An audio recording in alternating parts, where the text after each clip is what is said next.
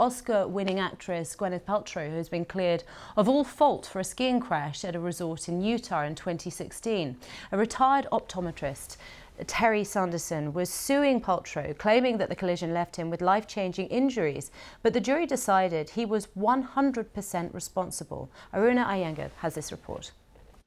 Gwyneth Paltrow sat calmly in court and made no reaction as the jury delivered its verdict, clearing her of any responsibility for the crash that took place on the slopes of Deer Valley 7 years ago. Was Gwyneth Paltrow at fault? No.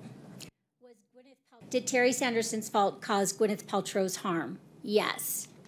Terry Sanderson, the man who had accused her of skiing recklessly and then leaving him with life-changing injuries, simply bowed his head.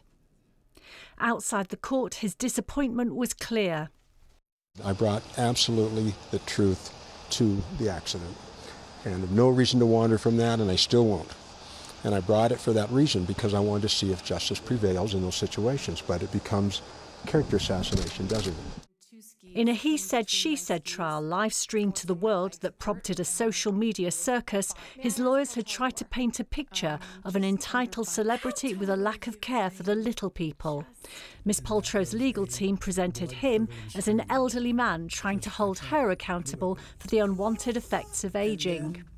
The jury took just 2 hours to decide it was Mr. Sanderson who was responsible for the collision. The judge ordered him to pay Miss Paltrow a symbolic $1 in damages. A few words to Mr. Sanderson as she left. He's now liable for legal fees that will likely run into hundreds of thousands. Aruna Iyengar, BBC News.